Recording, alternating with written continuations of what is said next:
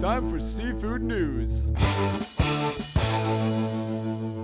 You're listening to the Seafood News Podcast. This episode is brought to you by Comtel, which will be receiving a complete redesign in 2020. Subscribers who utilize Comtel to track market quotations, analyze trends, and stay on top of key industry news will see a host of new features.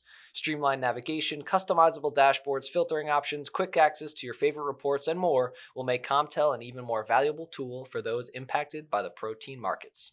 I'm News Assistant Ryan Doyle. And I'm Urner Barry seafood market reporter Lauren Castiglione. Thanks for joining us. In our top story of the day, United States Trade Representative Robert Lighthizer tried to get a mini deal done with the European Union that would have lifted tariffs on U.S. lobster for exports to the EU. Currently, Canadian lobster, both live and frozen, can enter the EU duty-free, while U.S. lobster faces an 8% tariff on live and 6% tariff on frozen. This has been enough to radically shift markets in France and Italy to Canada, which enjoys a significant tariff price advantage. According to a report that first appeared in Politico Europe, the U.S. proposed a mini trade agreement covering lobsters and some chemicals in which the EU would drop tariffs on these items as a goodwill gesture prior to a U.S. announcement on not imposing tariffs on European cars. The EU rejected the effort, as shown in a letter to Lighthizer from the EU Trade Commissioner Cecilia Malmström.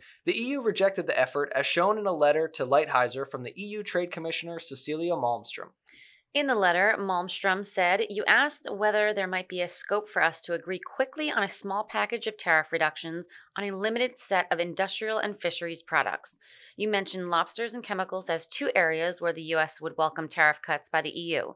I consider that the EU could certainly address your concerns about EU tariffs on lobsters and chemicals, but that given WTO constraints on bilateral preferences, this should be part of a wider agreement to liberalize tariffs bilaterally for industrial products, including fisheries." She went on to say that if the U.S. imposed tariffs on cars, the EU would be forced to respond in kind. The net result is that more than 2 years after the Canadian-European trade agreement came into force, the U.S. has not been able to do anything to assist U.S. lobster exports. In 2018, France imported the same value of lobsters as they had in 2017 at $62 million. But the U.S. share of this business dropped from 32% in 2017 to 16% in 2018, and market share is slipping away. Meanwhile, the United States Department of Justice will subpoena salmon farming giant Maui as the DOJ investigates alleged price fixing of Atlantic salmon. Other salmon farmers, including SalMar and branches of Ocean Quality, have already received a subpoena from the DOJ. The latest investigation comes after an inspection by the European Commission in early 2019, which claimed Atlantic salmon producers have engaged in anti-competitive price fixing. According to a press release from both Maui and SalMar, the DOJ Antitrust Division is opening an investigation involving allegations of similar conduct. Both companies said there is no basis for the EU inspection and that the class action complaints clearly lack merit and are entirely unsubstantiated. This equally applies to any criminal investigation in the U.S. SalMar and Maui said they will fully cooperate with the DOJ and will provide as requested all information in relation to their U.S. subsidiaries. Next up, we head back to Chile, where protests and strikes continue to disrupt production in the country. Last Thursday marked 4 weeks of demonstration in Chile where a national worker strike shut down most of the country. Alongside the strike, truck drivers and other demonstrators barricaded 2 major highways. The highways connect the capital city of Santiago with other cities and ports, leading to huge backups throughout the country. And according to industry sources, logistics to get fish out of Chile remain a challenge. However, product is making its way to the U.S. market and is available. According to Urner Barry market reporter Janice Schreiber, the Chilean fillet market remains unchanged and has been this way for the past 2 weeks. Supplies in the spot market are more adequate than has been seen in the last 3 weeks.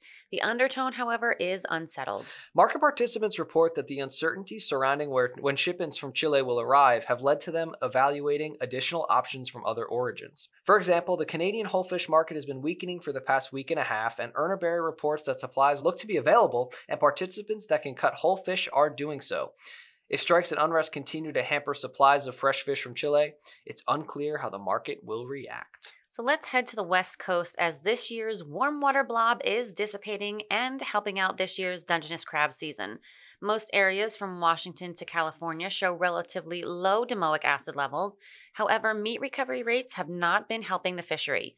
Fishery managers from all 3 states talked this week and decided to delay the primary season from Northern California to Washington until at least December 16th. Crab quality testing from all 3 states in early November showed that none of the test areas met the meat yield criteria for a December 1st opening. The delayed opening will allow crabs to fill with more meat. A second round of quality testing will occur in a few weeks, and the results will be used to determine if the season should open on the 16th or be further delayed. Crab were also tested for domoic acid along the entire coast, and all samples were found to be safe for human consumption. However, due to elevated levels of domoic acid detected in razor clams in some areas, Oregon will continue regularly testing Dungeness crab near Florence. The announcement of the season delay from Northern California to Washington follows California Department of Fish and Wildlife Director Charlton Bonham's decision last week to delay the Central California crab season by a week due to the risk of whale entanglements. And Lauren, we've discussed some pretty serious topics thus far, but I figured we can move on to something light, and as we take a look at a few tips that could help add seafood to your family's dinner table. Happily. So, Family Features noted that seafood can be a great addition to any diet, especially for children. Seafood can improve body and brain function, and the American Journal of Clinical Nutrition recently linked seafood to reduced risk of heart disease and allergic reactions. Seeing how beneficial seafood can be to our health, how can we get it on the table every week? Well, a few tips to start out with to begin to add seafood into your diet is start with shrimp. It can be cooked and implemented in recipes in so many ways. You can boil it, broil it, saute it, flambe it. It's like I'm for Forrest Gump here. I know, right? From appetizers to the main protein on the plate, it is also extremely versatile. I mean, even think about all the types of dishes you can make with shrimp. At dinner, just start things off or to have it as a main course. And they also say to make it fun. Instead of just a grilled fillet of salmon, put it in a taco or in a burger, which I think is a great twist. And if time is an issue due to a busy schedule during the week, plenty of seafood is frozen at sea to preserve peak freshness, so you can pick up a frozen item and you can get dinner ready in a flash. Yes, I agree with this one the most. Shrimp, so easy to cook. It cooks so quickly. There's so many different ways. I think it's number one. Start out that way for everybody trying to get seafood on the dinner table. Another way to get seafood on the table is to get the kids involved. Lots of kids may not want to try seafood at first, but allowing them to help prepare the meal alongside you could help them become more adventurous. Family Features highlighted a study published in Pediatrics, which showed that getting children involved in meal prep may increase their enjoyment of healthy foods. Family Features highlighted Aquastar's cutting board meal kits as a way to have your recipe all in one place. They have flatbreads, tacos, and other items, and the ingredients are pre-portioned and allowing for quick meal prep and cleanup.